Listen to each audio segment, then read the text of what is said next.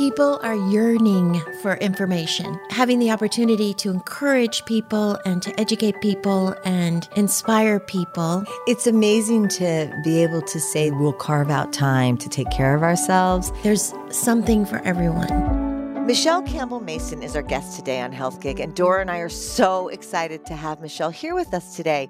She's a producer, she's a writer, she's an actor and a designer, and she's been a big part and actually a producer on Call Jane, this movie that's actually streaming now on Hulu and Apple. It's excellent and everybody should watch it. She's also a jewelry designer, and she's going to talk to us about why she started that company and where it is today. We have so much to talk to her about, and we can't wait for you to be part of this conversation. Welcome, Michelle, to Health Gig. Trish and I are so excited you've joined us. Michelle is a new friend of ours, and we're delighted you could be with us. Thank you so much for having me. I know it was pretty fantastic to have so many things that you can talk about off the bat with someone. So much to talk about, but let's just start with a little bit about you, where you grew up, a little bit about maybe your family, and whatever you want to tell us about your life. It got more interesting as time went on, but I grew up in Sacramento. Very much like the Lady Bird movie was my upbringing. A very peaceful place, but we call it like the Midwest of California. You know, Joan Didion had a lot to say around that. And then I moved down to LA and went to UCLA and was always just obsessed with film history, and was immersed in it fully. Once I got to Southern California, really thought acting was going to be my thing, was doing all of that work, got a few fun little bit parts here and there in college, and then graduated during the writer's strike, which was the time in which reality TV really took off. So the whole business changed. And at that time I said, oh God, I need a career alternative because there's nothing to do. And so I started a jewelry company because at the time I had inherited some really beautiful pieces from my grandmother and wanted to create some more modern driven designs to kind of complement them or reset some of the stones. And so that turned into me writing a business plan and then going after some investors and decided to just turn it into a full-on line. That was in like 2010, and we launched in 2011, and that brand has continued to thrive and grow and take on many different incarnations over the years. But when it became more self-sustaining, I was able to go back to my passion and roots, which are filmmaking and history and women's stories. And I decided to get on the other side of the lens and really try to cultivate and find great women in history and the ways to tell their stories. So that's how we ended up here. That's so incredible and so interesting. I think we're all really interested in that, but we don't really say those words, you know? So it's so neat that that's your focus and that's what you do. Talk to us about Witches Anonymous. Did you intend to dive more into the history of women being demonized for their integrity and power? Because you told us yesterday that that's really kind of your thing. You want to show that women, we can stand on each other's shoulders, right? Yes, standing on each other's shoulders, or more so standing side by side and always cultivating space at the table for one another. You know, the intention behind our podcast was really to encourage women to see each other as a support system instead of an adversary. In our first season, we went a little more interview format, and I really want to dive more into the history of amazing women being demonized and pitted against each other throughout time, because if you look back, it's so clearly a pattern of patriarchal norms and how we can break it if we look at the past. So that's really what I would love to focus on going forward. Tell us why you named it Witches Anonymous. Well, my partner and I, we were both very much into intuition, and I'd say like how we are drawn to certain people that we meet, and you instantly have like a bond and a friendship. And Hilaria and I definitely had that when we met. But that coupled with just being so much on the same page about supporting other women, which is irrelevant, is because I'm related to one of the eldest women killed in Salem as a witch, Margaret Scott. She's a great grandmother, nine-ish generations back, which is interesting. You know, we learn so much of this through Ancestry.com and all these, DNA services. So when I found that out years ago, I was like, oh my God, everything in my life makes sense. Like why I want to tell these stories, and always just kind of being really interested in epigenetic trauma and how that informs, how we live our lives. What did you find out about her? It's just so awful. It's not like finding out that you're related to this woman who was murdered for no reason is a good thing. It's so sad too, just the way that they were killed. Most of these women, they were poor, they were older, they were widows, they were annoying. She in particular annoyed a bunch of her neighbors. And there's so much popularity around the Salem witches. It's all very well documented and people have written their college theses on it. It's fascinating. I found with her though, she stood near someone's cow and the cow died. And they're like, well, she witched that cow. She killed our cow. And it's Oh like my in the goodness. court documents. And it's just so bizarre that a 73-year-old woman, which that's like being 120 in the 1600s, was killed for that. And it's just all very disturbing. And what's the most disturbing when I've done so much research into this time, the judge that presided over so much of this 2 years after the trials said it was all a mistake. And he just kind of retracted the whole thing. I'm like, it's a little too late. You killed hundreds of people. It's just such a horrible blemish in history. And having a connection to it it's compelling just to make me want to tell stories and honor these people. But at the same time, it's just upsetting as well to look back and see all this. Do you feel a connection with your grandma? I try to just meditate and connect to like women in my lineage. So there's never some sort of direct conversation, but just trying to honor it. I think we all try a lot of alternative healing. And so there's a lot of spiritual energy around, right? I don't know who's who, but feel supported by the women of the past.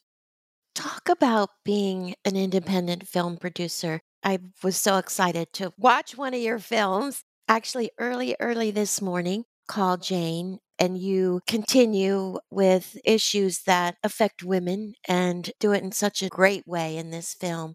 But how did you get into producing and what do you love about it? I got into it by just realizing that you can be a part of telling the story as opposed to as an actor, you're kind of waiting to be chosen. It's a tough energy to sit in all the time. So I had a friend who was a producer and brought me into a few projects and connected me to my mentor and dear friend, Robbie Brenner, who is the woman who made Call Jane possible in so many fantastic films. And I'm just a small piece in the machine that is that movie, but so honored to be a part of the story. Dora says you're in the movie. Yes, you're in the bank. I am the fancy bank customer that scares Elizabeth Banks a little bit. So that was fun. It was so great to be able to be on set. That movie got made during COVID. So there were a lot of issues with being able to visit set otherwise. So I kind of found my way in that way. But working with Phyllis Nagy, who was our director, she's just extremely brilliant woman. And it was a really, really gratifying experience on every level. And to be a part of, the reproductive rights conversation. That film came out after Roe v. Wade was turned over. What did you think about that? Well, it came out very shortly after. I got involved 5 years prior because it was just a brilliant script and amazing historical story to be telling. Also, so many people don't know how dangerous and hard things were for women before Roe was the precedent, and just how it affects low-income women and how there's so much death, such useless loss of life when these things are so hard to attain. Ironically, the movie took a very long time to get made. Any movies, really, just when it gets made, it's a miracle. So there were many different casting times, different places we were going to film, and we somehow got this amazing cast and filmed during COVID, and the timeline just was chance. I wish we'd had an opportunity to use this as a bigger platform because the conversation is so relevant and doesn't seem to be going away. But that's the funny thing. There's so much content out there these days. A lot of things do get a bit lost in the shuffle. So I will keep standing on my soapbox and trying to have those conversations, but it happens. Well, it was a great film. What are you working on now and what's exciting for you? That's the funny part. I get really excited all the time. It's like I spend so much time reading and researching, and it's hard to channel your energy because there's like so many great stories and so many great women that were left out of the history retelling. I was listening to one of your previous episodes, and Doro, you actually referenced a statistic about like how many women are a part of history books or history retelling. It was like 0.1%. It was so disturbing, but I think that that's kind of what drives me to do this. It's very hard to get content made in the space of history because it's just so much more expensive, and everyone has kind of a knee-jerk reaction to it, saying like, oh, a period piece. When it works, it's beautiful, but to get to that point, it's really challenging. So I've been trying to cultivate more contemporary stories so I can keep telling stories and maybe referencing how the past informed them. So working on a piece around astrology and romantic comedy and sliding doors in that space, because there's so many fun, non sequiturs in our daily life where people are like, what's your sign? And then they don't know their blood type. So that's one of the projects I'm working on. That's so true. It's so bizarre, right? It's kind of been my baseline. I'm like, I ask people, I'm like, well, do you know your blood type? And they're like, no, but I'm a Capricorn with an Aries rising. I'm like, right, that's going to save your life when you go to the ER. I have this great project I've been working on for a long time around female bootleggers. And that's something that's in development now. And I'm hoping to find the perfect home for. And there were just as many women doing it. And they were just as cavalier and wild as every man we've heard of, but no one knows about them. How do these stories find you, or how do you find the stories? What's that process? It's just chance. It's funny. Often, I get sent a lot of scripts and concepts. But a lot of the things that I've really been inspired by, you're even just like at a dinner and someone says, oh, you work in the female space. Oh my God, have you heard of so-and-so? And she's so amazing. And then, I go and dive into that. And that's very fun because it's kind of this organic way. The way I found the female bootlegger story was purely through a book recommendation on Amazon. All of it, it's chance. Was Call Jane based on a true story? Yeah, it's an amalgamation of many stories of the Janes, which, there's a documentary about them as well that I believe came out on HBO. And the characters in that film are fictionalized combinations of many women. So it's based on true events, but there's not like a direct line to one woman because they were so anonymous in essence. The documentary on the Janes is very good too. It gives a little broader perspective, but that was an underground ring that basically their motto was to pay it forward with their services. So when you received a service, you would become a part of the group. So whether it required you to help someone, cover up to their family, pay for the service, or drive them to or from the appointment. So it became this real support network of women, which might exist again. So I know, sadly.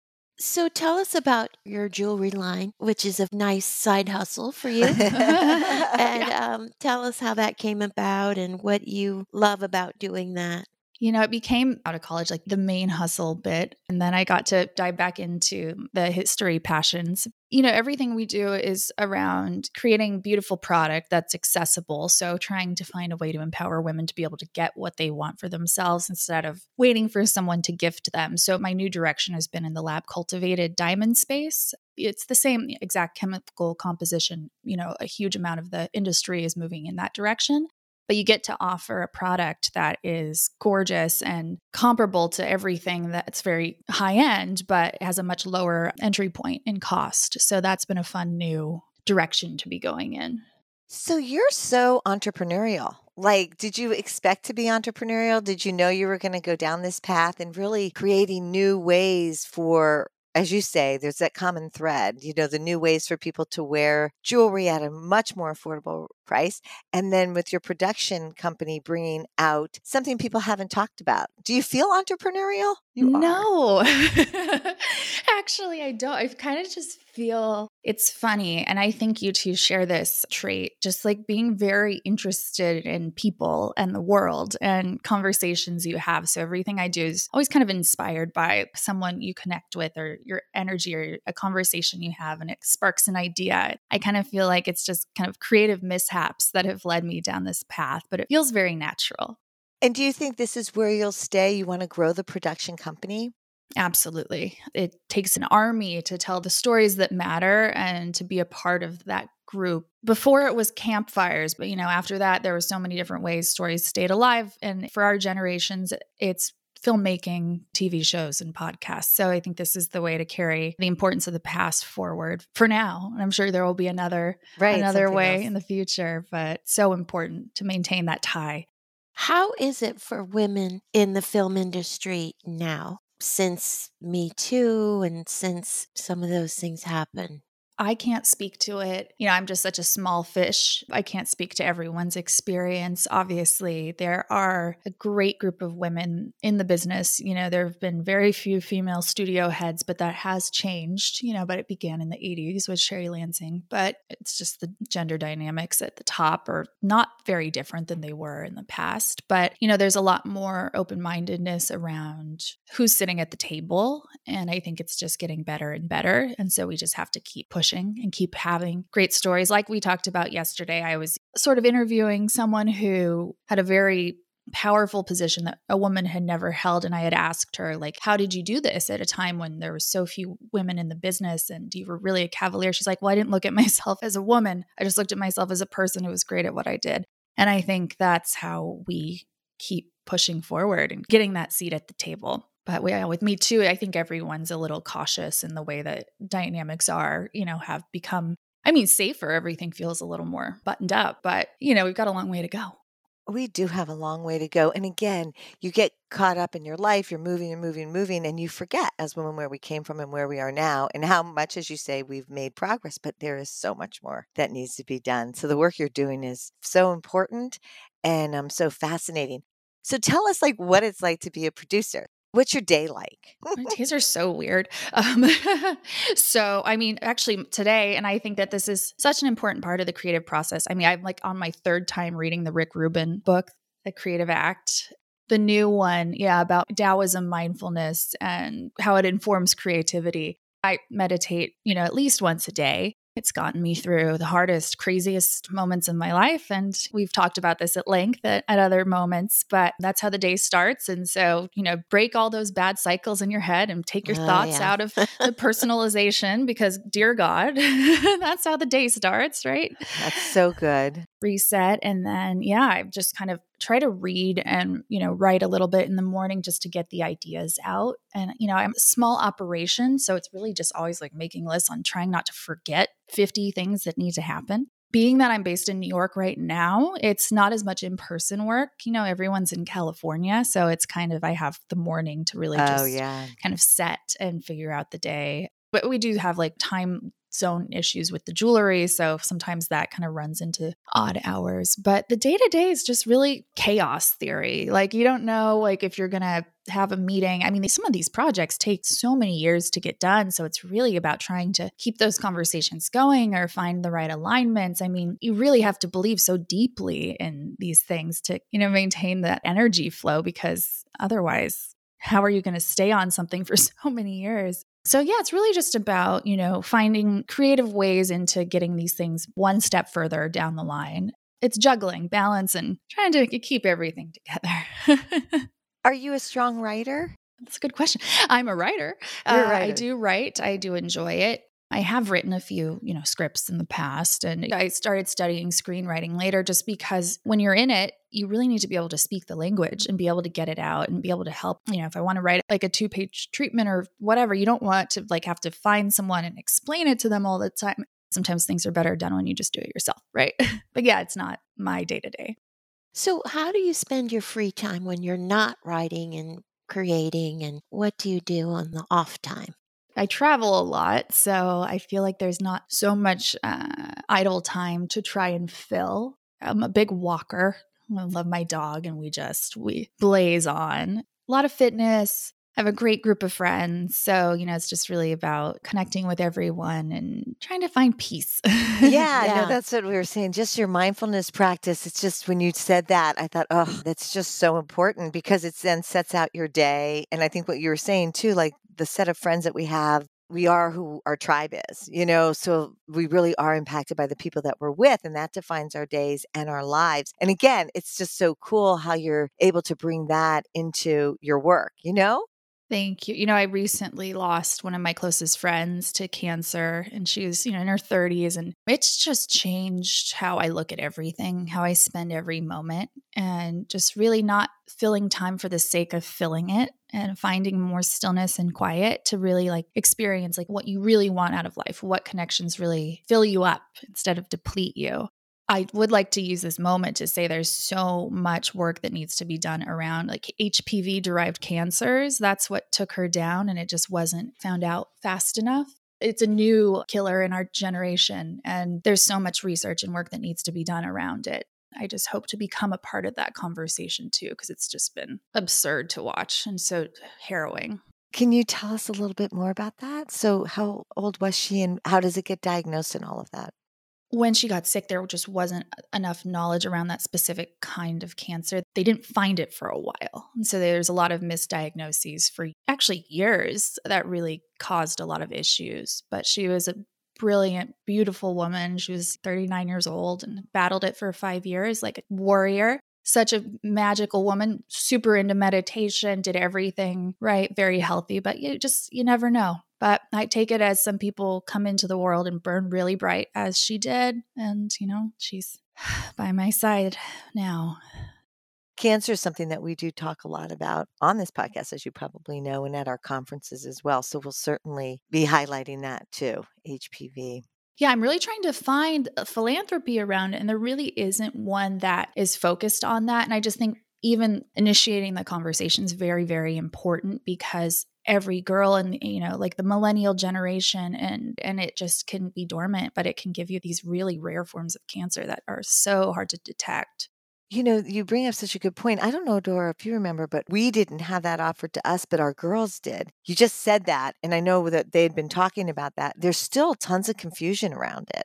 Our daughters are in their 20s, early 30s. There's not a whole lot of clarity about HPV.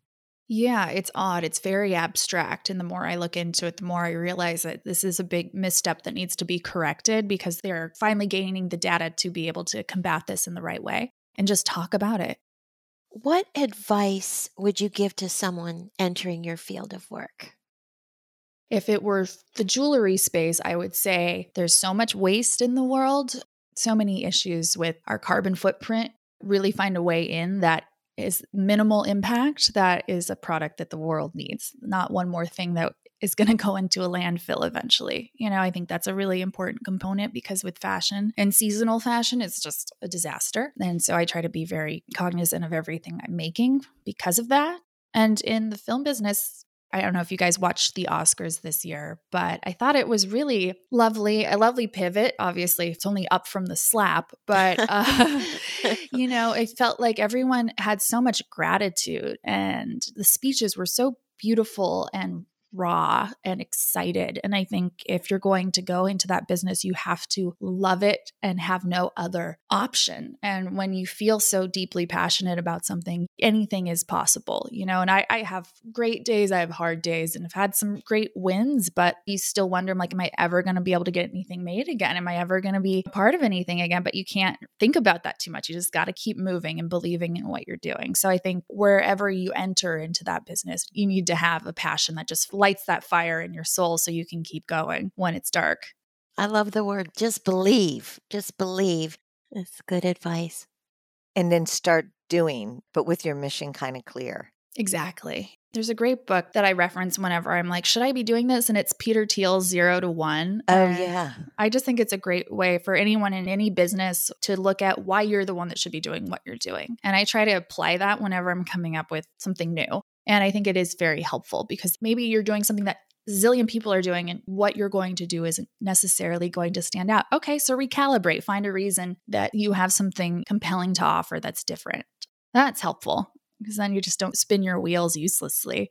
So far, you've mentioned 2 books. I can tell you're a big reader. If you could pick one book that you think everyone should read, what would it be?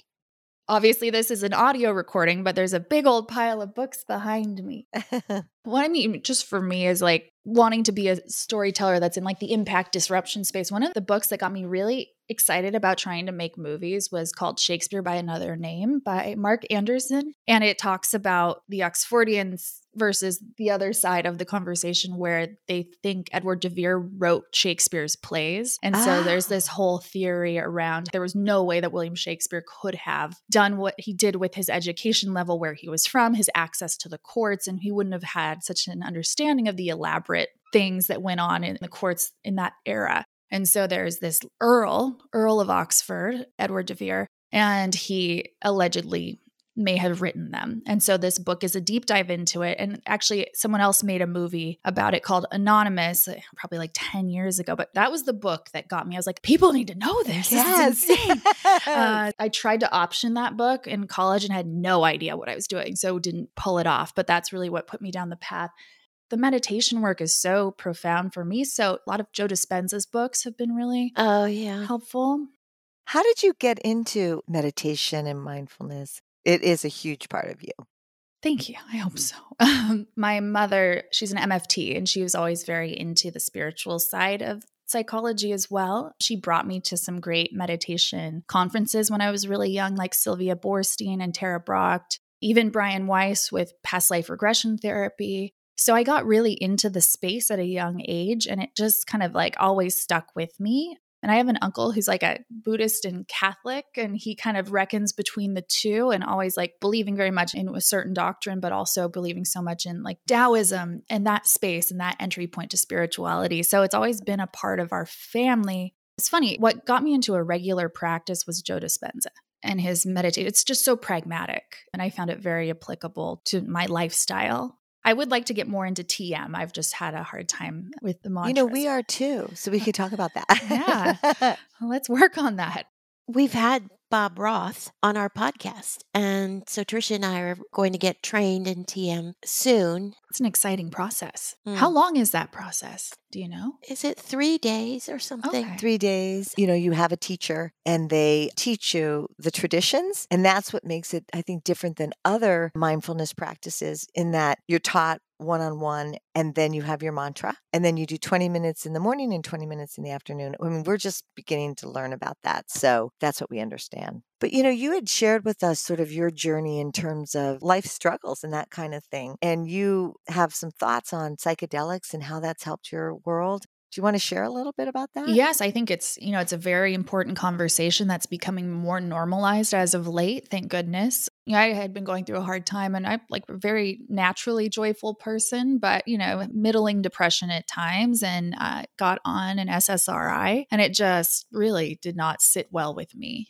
I was only on it for a matter of months, but it was quite debilitating. And at the time I'd started, I met a group that worked in psychedelic assisted therapy and the hero's journey that you'd take with like large amounts of psilocybin. I talked to them and I got into microdosing and got off of the SSRI, and it was night and day, and it's been profoundly helpful, and I would never go back. And I know it's different for everyone. For me, it was really spectacular. And I think SSRIs are great for some people. Everyone needs their own brew, going back to the witches. But yeah, for me, the psilocybin was very helpful and natural. So it just felt like a less risky avenue. And do you microdose regularly? Yes. Do you do it's that? A tiny portion. Yeah. Yes. That's what we understand, that it's small, but that it actually just changes a lot, right? There's no side effects. That's our understanding. Yeah. It's not like you're seeing anything when you take it. You take it in the morning and it elevates your mood. Do you work with a therapist, or who do you work with that guides you on that? With the microdosing, it's all measured out for your body weight, and you've got a specific time, 4 days on, 3 days off. Everyone has a different protocol, but that's been mine. With the more extreme versions of the journeys, there's a whole group that is there to support you and see you through. But it is very profound healing in every sitting. Dora and I are learning more and more from the podcast and hearing how it's helped others a lot. So I'm glad that you were able to share that so people can know there's other options. And there's so many great documentaries now out on it, so people can understand it. It doesn't sound like some kind of bizarre drug thing, because it's a plant, and they all call it a medicine because it's profoundly healing if done the right way. What documentaries would you suggest for people? Michael Pollan's Change Your Mind, and then there's Fantastic Fungi. I think that's on Netflix. There was an episode about people with terminal diseases that do these journeys and how it provides them this joy and takes the fear of death away, because you see that it's all transmutes life, death, and spirituality. And that's been very profound for me in my journeys, because you see how connected it all is. And so actually my friend, when she was at the end of her battle, she did one, and it provided her so much levity and peace in a time where it's really hard to find that. There's so much good that can come from it.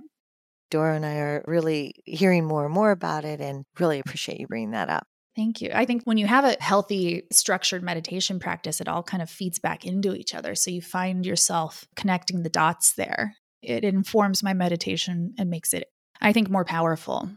That's what we're hearing the reports from many people. We're lucky that it is getting the positive attention that it deserves. And hopefully it just keeps going. Keeps going. We've touched on so many things, but what haven't we talked about that you would like our listeners to know about you or about life or about anything?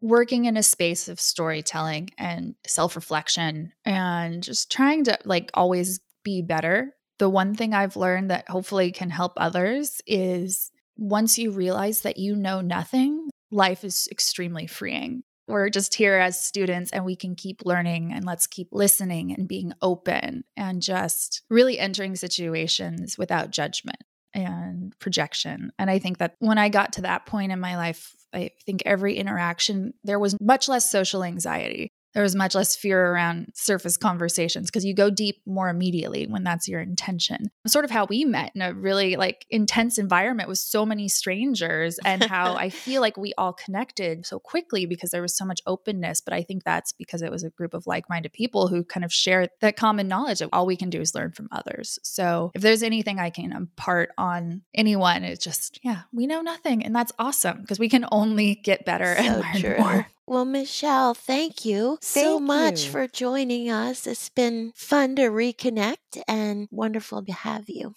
This was awesome. I just want to hang out with you guys all the time and keep talking about this. So let's meditate. Let's get together. Yes. Thank you. Amazing. Thank you so much. Thank you for joining us on Health Gig. We loved having you with us. We hope you'll tune in again next week. In the meantime, be sure to like and subscribe to this podcast and follow us on healthgigpod.com. I'm Trisha. And I'm Doro. Be well. Dora and I are so excited to have best-selling author Dr. Jennifer Freed join us this year at the Gasparilla Inn in November. She's an author and a renowned psychological astrologer that works with Gwyneth Paltrow, Goop, and other celebrities to see how wellness, astrology, and personal growth all add up. Join us this year at the Foundations of Wellness Experience. You can get your reservations at the Gasparilla Inn by dialing 877-764-1420 or visit their website, the-gasparilla-inn.com, and make your reservations today.